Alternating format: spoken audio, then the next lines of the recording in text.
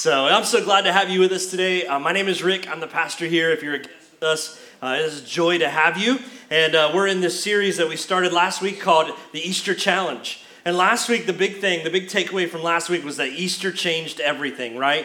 Like the world was never the same after Easter happened. After the tomb was found empty, after Jesus died on the cross and rose from our grave, nothing was ever the same. Easter changed everything. And so we're going to be spending a few weeks talking about how Easter can change our lives. We're going to talk about how God has called us. God has called us for a purpose. And we're going to talk about what that purpose looks like because of what Jesus did on the cross and because the tomb was empty. And so today we're going to talk about the church. And I love the church. Like I've invested my life in the church. And I love that what God is doing in the church. And so today we're going to talk a little bit about the church, and we're talking about how the church needs you and you need it. And so I think we would all agree, if I asked a question of you, if we sat down and had coffee together and we were sitting across the table from each other, and I think we would all agree that the church isn't what it used to be.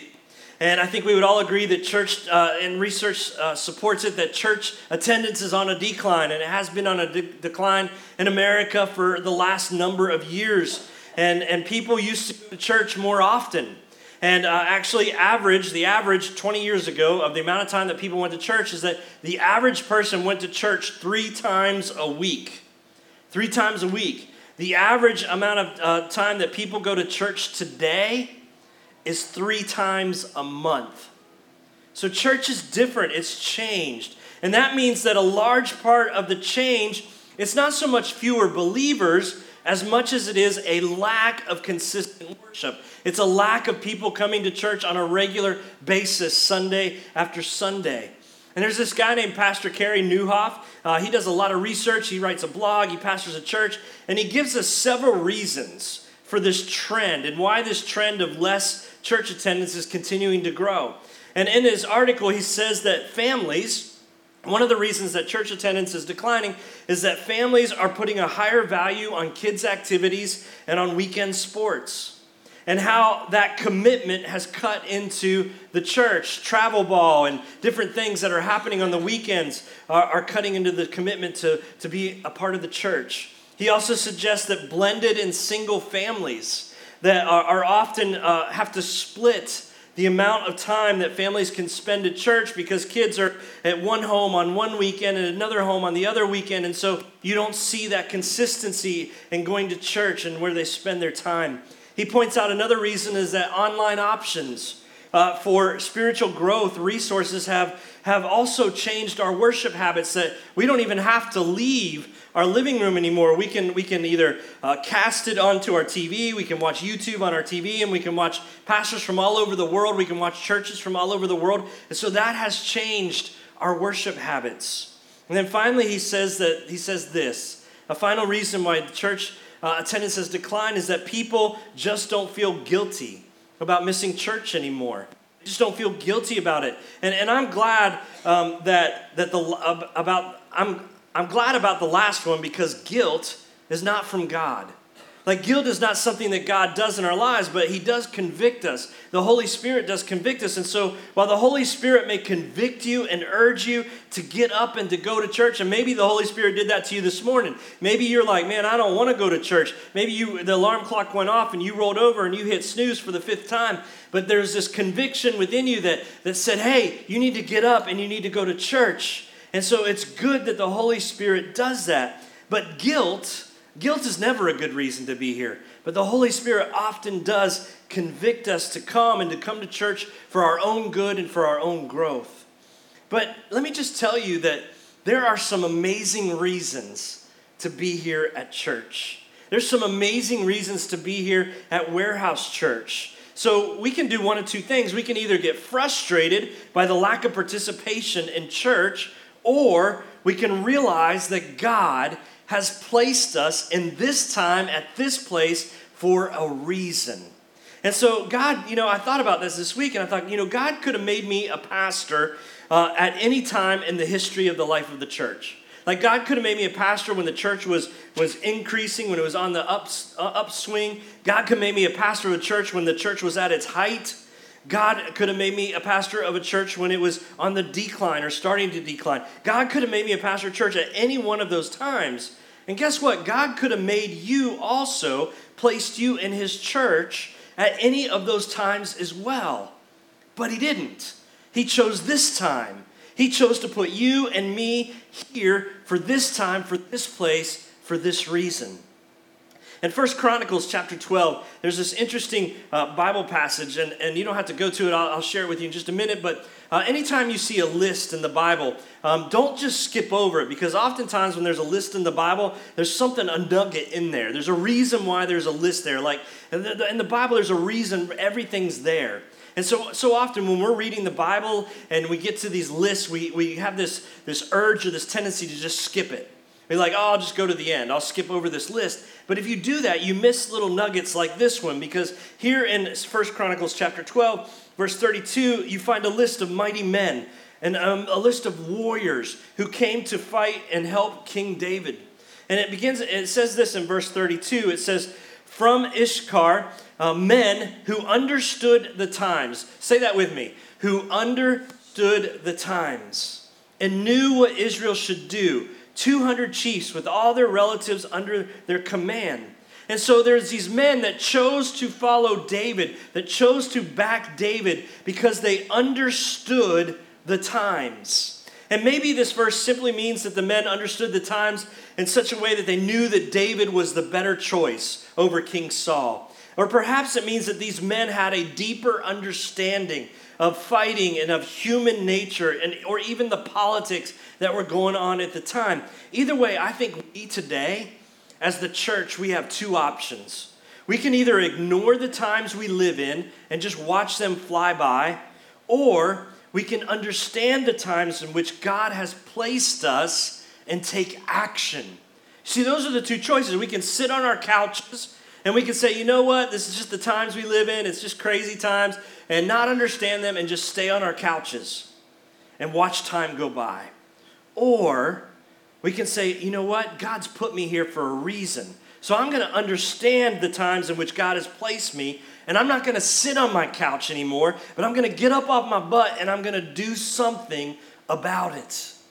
And see, just as the men from Issachar put their lot with David's success, I can tell you this, that I know without a shadow of doubt that I'm putting my lot with Jesus and with the local church for this time in history. Like, I'm not going to be one of those pastors that gets down because church attendance is on decline all across America.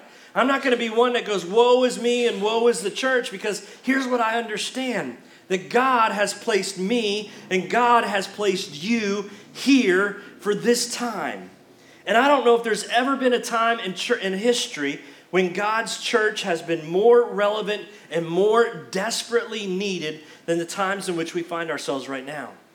And one of the reasons that I'm so excited about the church is because I know who started it.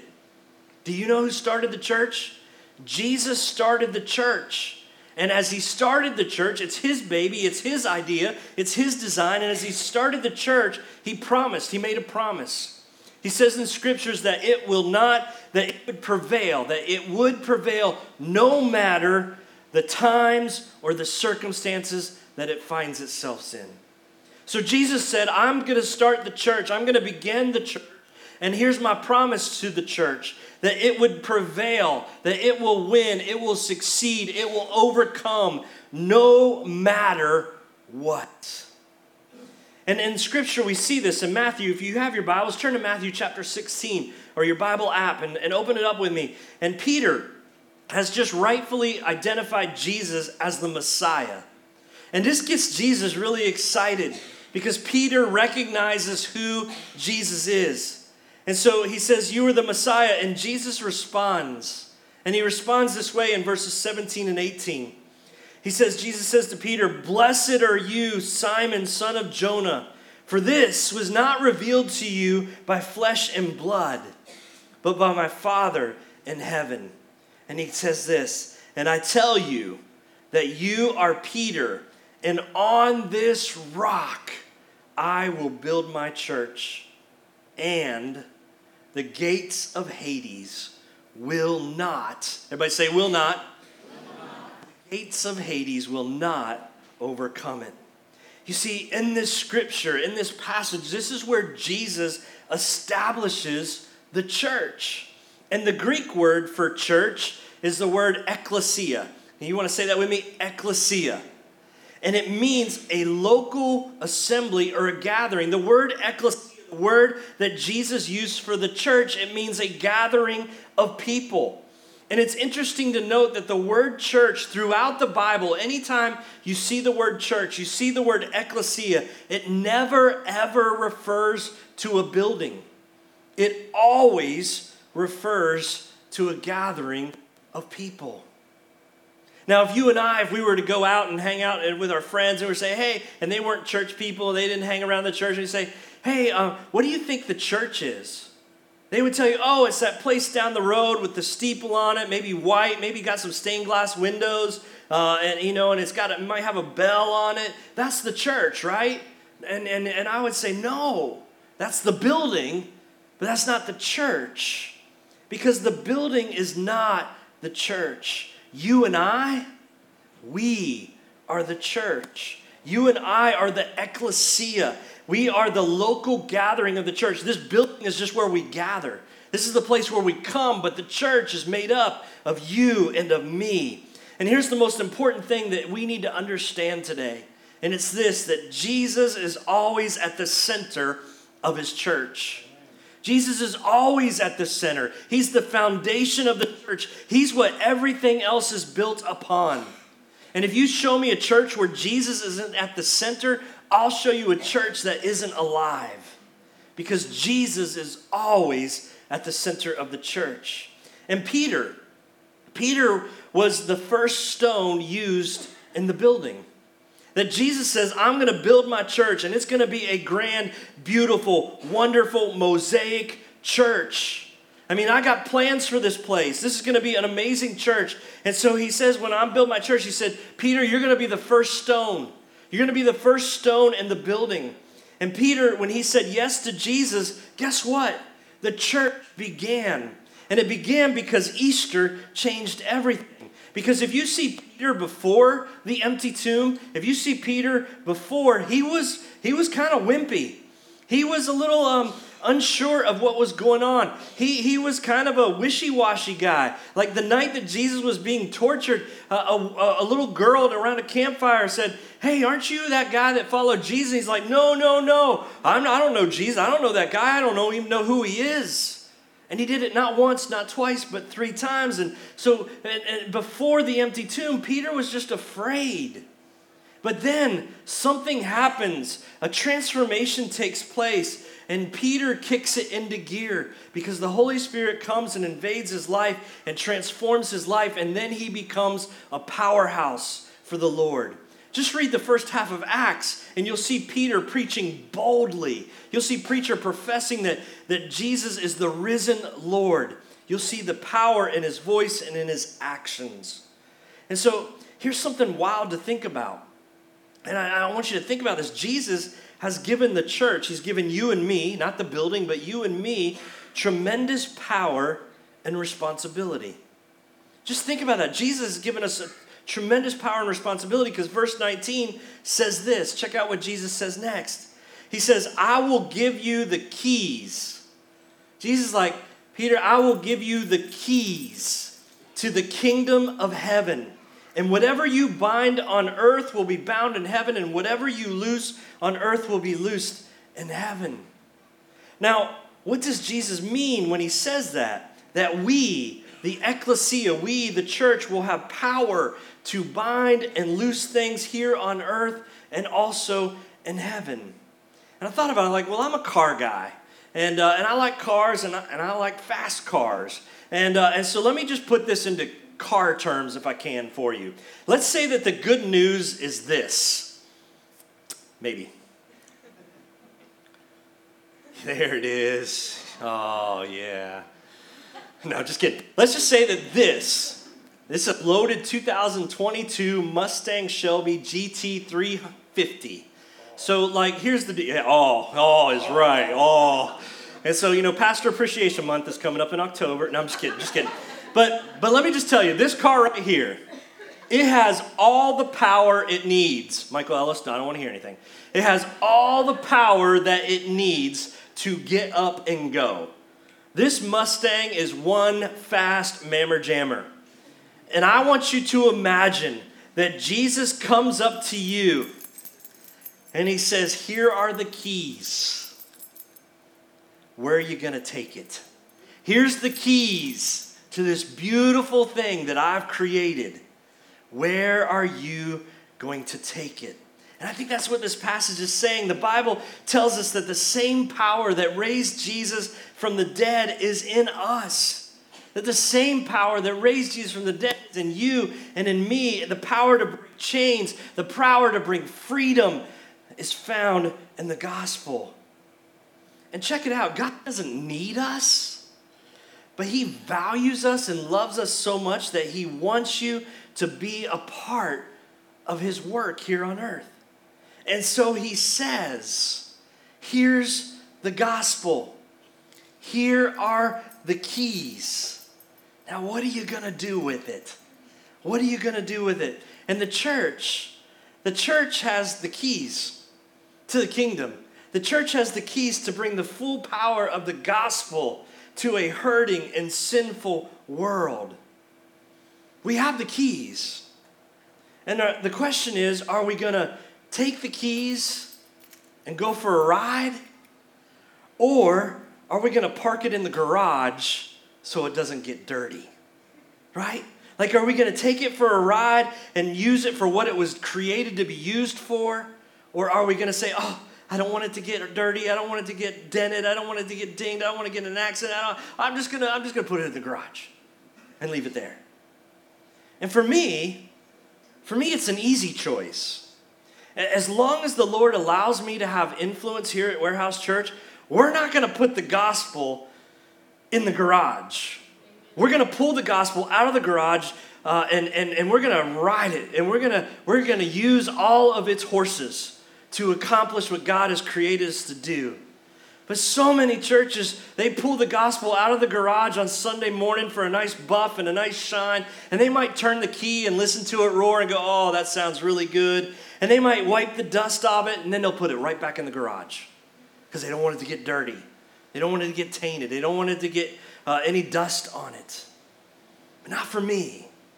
Not for me. As long as we have influence, we're going to take the keys. We're going to come screaming out of the parking lot. And we're going to mash the pedal to the floor. And we're going to see what the gospel of Jesus has under its hood. You know what used to frustrate me? I restored a 1968 Ford F-250, a truck. And I loved it. Well, it was a love-hate relationship. I loved it most of the time, and I hated it when it didn't work. And so I restored this thing, and I would go to car shows. I loved taking it to car shows. And what frustrated me the most was there were so many people that would bring their cars to car shows, and they only drove their cars once, twice, maybe 3 times a year. And that was to the car show. And then they would put it back in their garage because they didn't want anything to happen to it. They didn't want anything to happen to the paint job. They didn't want anything to happen to get in a wreck. And they would be like, how often do you drive your truck? And I'm like, dude, I drive my truck as often as I can. Like, I didn't build it to sit in a garage. I built it to drive it. I built it to show it off. I built it to get to know people. It was a conversation starter. There's no way I'm parking this thing in the garage. And that's how God created the church. He didn't create the church to be parked in a garage. He created it to be driven. He created it to be shown. He created it to have conversations. And it might get a little messy and it might get a little ding here and there. But this car called the gospel was meant to be driven. And we have been given the keys to the kingdom. So let me quote one of my favorite auto builders, let her rip, tater, chip. Right? Like, it's time for us to get in the driver's seat and go, because Jesus isn't done with the church. We have the power to move forward, and we have the power to transform lives right in the palm of our hands. Jesus has given us the keys, and he's saying, now what are you going to do with it? And the Bible promises us that the gates of hell will not stand against it. That is good news. Now, I've heard a lot of people tell me this. They say, you know what? I'm glad that you like the church. I'm glad you're passionate about the church, but I'm just not into organized religion. And I get that.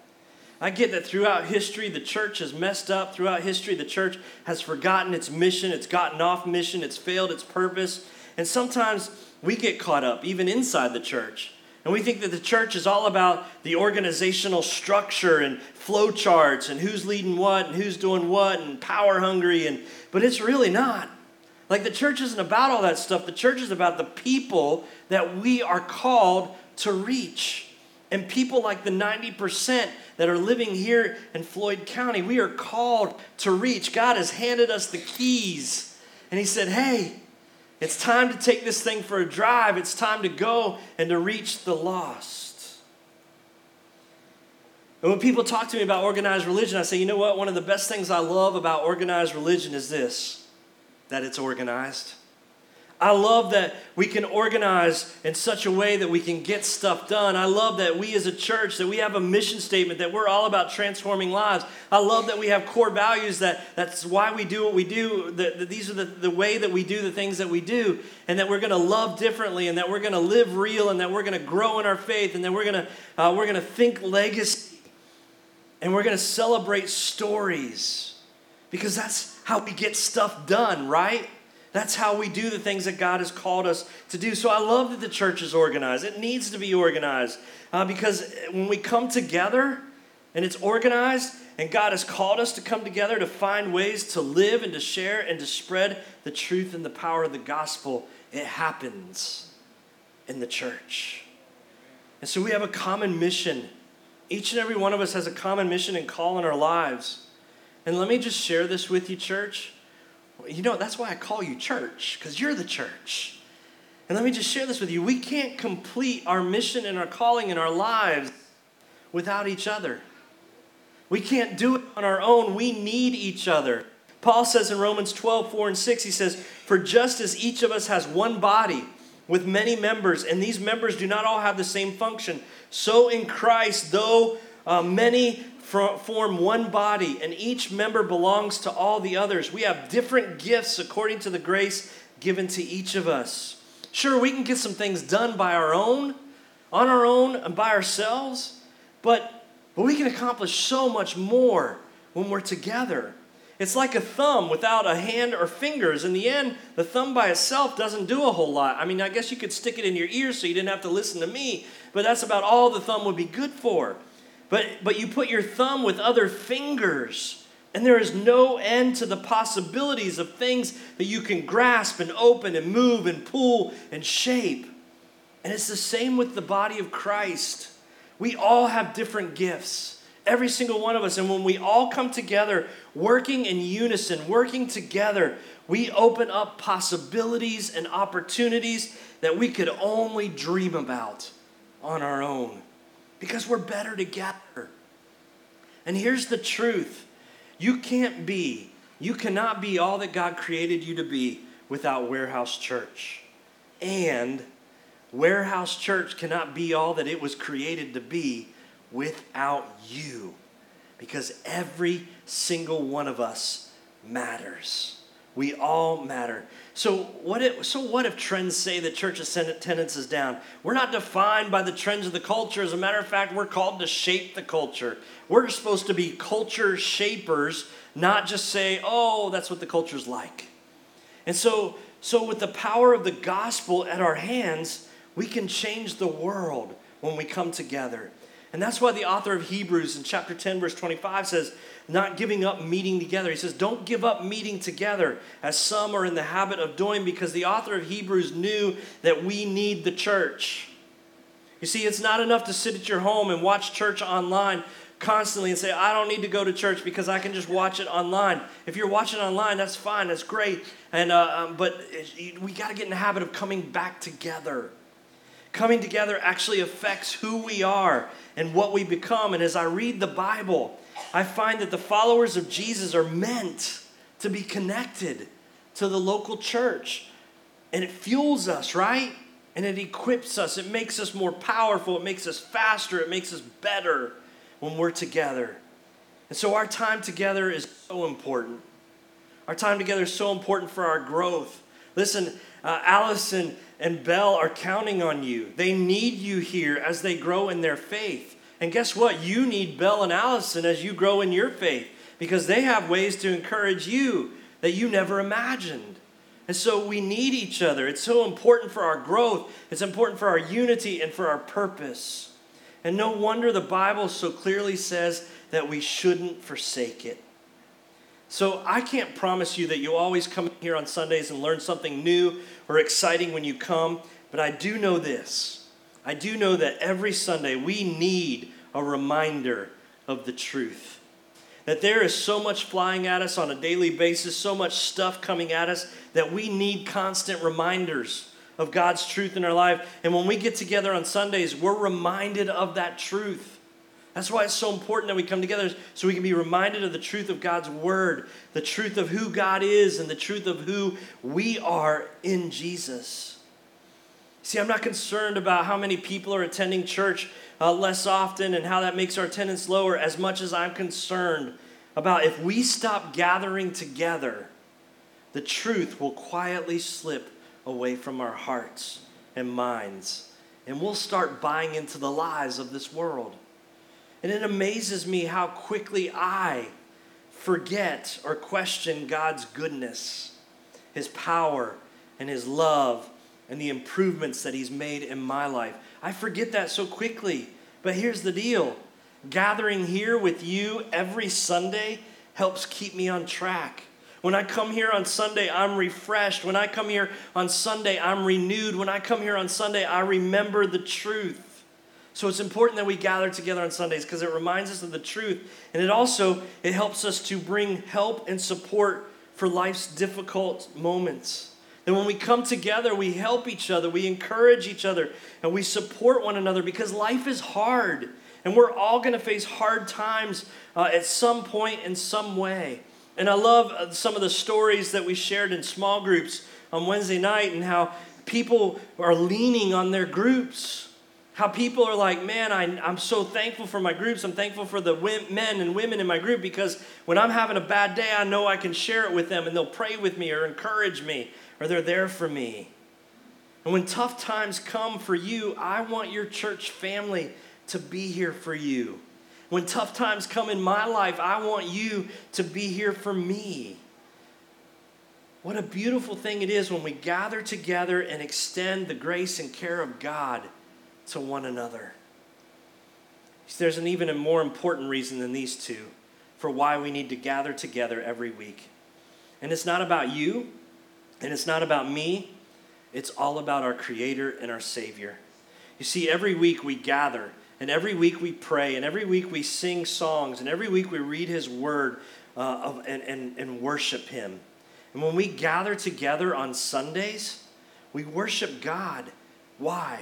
Because He's worthy of our praise. 1 Chronicles says this. It says, ascribe to the Lord the glory due Him. You see, God deserves our worship. It says, bring an offering and come before Him. Worship the Lord in splendor of His holiness. And I wonder, when you come to worship, do you come wanting to give God what He deserves? Are you come to bring Him glory? Do you come to worship Him? Because listen, we need to worship God. To worship God is to declare who God is and what place He has in our lives. And as we make that declaration, our hearts and our minds line up with the truth of our worship. And so here's what I know that worship transforms us. It changes us. And as we worship, we draw near to God. And anytime you look in the Bible and you see anybody in the Bible draw near to God, they are forever changed because worship transforms us. What we do here on Sunday morning is an essential part of our personal relationship with Jesus. It's so important that you're here because it transforms who we are. It makes us become more like what God desires for us to be. But even if worship did absolutely nothing for us, we should gather to worship God because He deserves it, right? That should be reason enough. Our time together provides an opportunity for us to express our thanks to our Savior. So church, just remember this, that your worship matters. There's nothing like the church when it's working right, because your worship matters. I think about this. I think about that truck and that's that phrase, there's nothing like the church when it's working right. There was nothing like my truck when it was working right. I love my truck when it was working right. Like, it was like, oh yeah, when I go out on a drive and everything was working right, it was firing on all cylinders, the steering wasn't wonky, it wasn't sputtering, it wasn't stopping, it wasn't overheating. When everything was working right, and I had either Jackson and Jen or my dog or whoever in the cab with me, that was a good day when it was working right. But the moment it got off kilter, man, that day went south really fast. And that's why it's sad to me. It's sad that nothing is more sad than a church that's not working right. And nothing more disappointing than a gathering of believers who have decided to park the gospel in the garage to keep it safe, to keep it clean, and to keep it pure. I was a part of a church a long, long time ago, and they built this beautiful building. It was just a monument. It was like the Taj Mahal. It was a gym, and it had a preschool in it, and it had rooms for our students, and it was huge, and it was big, and it was beautiful. And so we started building our youth ministry, and kids started flooding in there, and before you knew it, there started to be like chips in the paint, right? And there started to be scratches on the wall. There was a few holes, as a matter of fact, because some things went flying through the air and hit the wall, and it started getting dinged up, and it wasn't perfect anymore. The paint wasn't perfect. It was chipped and weathered and beaten. And the people in the church started complaining. They're like, oh, you got to keep that. You got to keep those kids under control. You got to do this. You got to do that, because this is what they were, a church that just wanted to keep it in the garage. They didn't want to do the ministry that was necessary to reach the kids in our community so that they might know Jesus. They didn't want to get it dirty or dented or scratched or dinged. And church, what an amazing honor and privilege that God has given us. You see, God loves ecclesia. God loves that you're a part of his church. And it's our job to do our very best to make sure it's working right. But it only works right when we realize and understand that the local church, it's not a building. It certainly isn't a pastor. It's not a ministry team leader. It's a gathering of fierce followers of Jesus Christ who are united by love for him. And so as the worship team comes up, I want you to think about this. A church that is firing on all cylinders is a church where every individual in the gathering takes his or her place. Determined to take the keys of the kingdom and to charge forward with the gospel of Jesus for the glory of his name, for the freedom of his people, so that every man and every woman and every child may know who Jesus is. And for the sake and the health of his church, and for the sake and the health of your own growth, and for the sake of those we are called to reach, I want to challenge you today to do this. I want to challenge you to be the church with me. Like, let's take that thing out. Let's see what it can do. Let's rev the engine. Let's go for a ride, and let's see where God takes the church in Floyd County.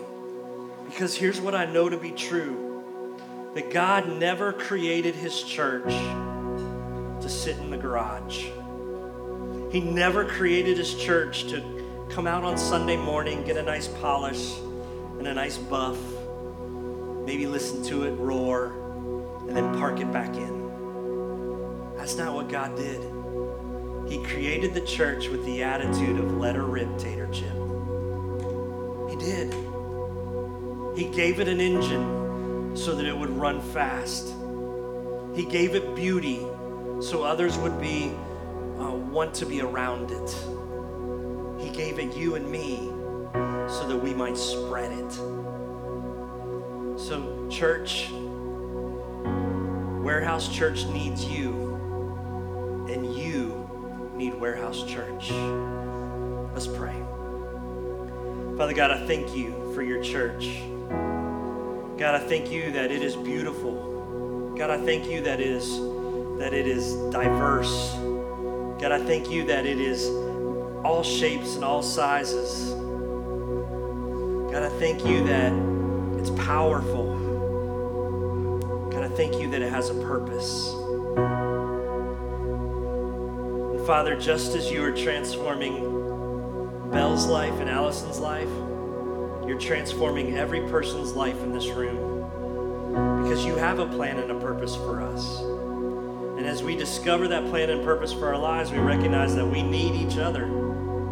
We need the church. We need ecclesia. We need the people. We need one another. Because, Lord, you created us to be better together. We can go farther together. We can be stronger together. We can accomplish more together. So, Father, maybe there's someone in this room today who isn't yet a part of your church. Lord, maybe today is the day that they would say, hey, I want to be a part of God's church. I want to be one of those blocks. I want to be one of the bricks that builds that beautiful, amazing church.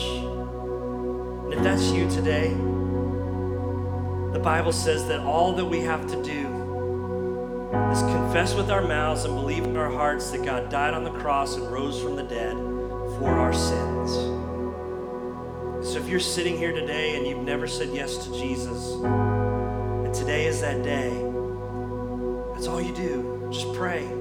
Say, God, I believe that I am lost without you, that I have lived a life of sin, but today I believe that you died on the cross and you rose from the grave for me so that I might be rescued, so that I might be saved, so that I might be able to become a part of your church.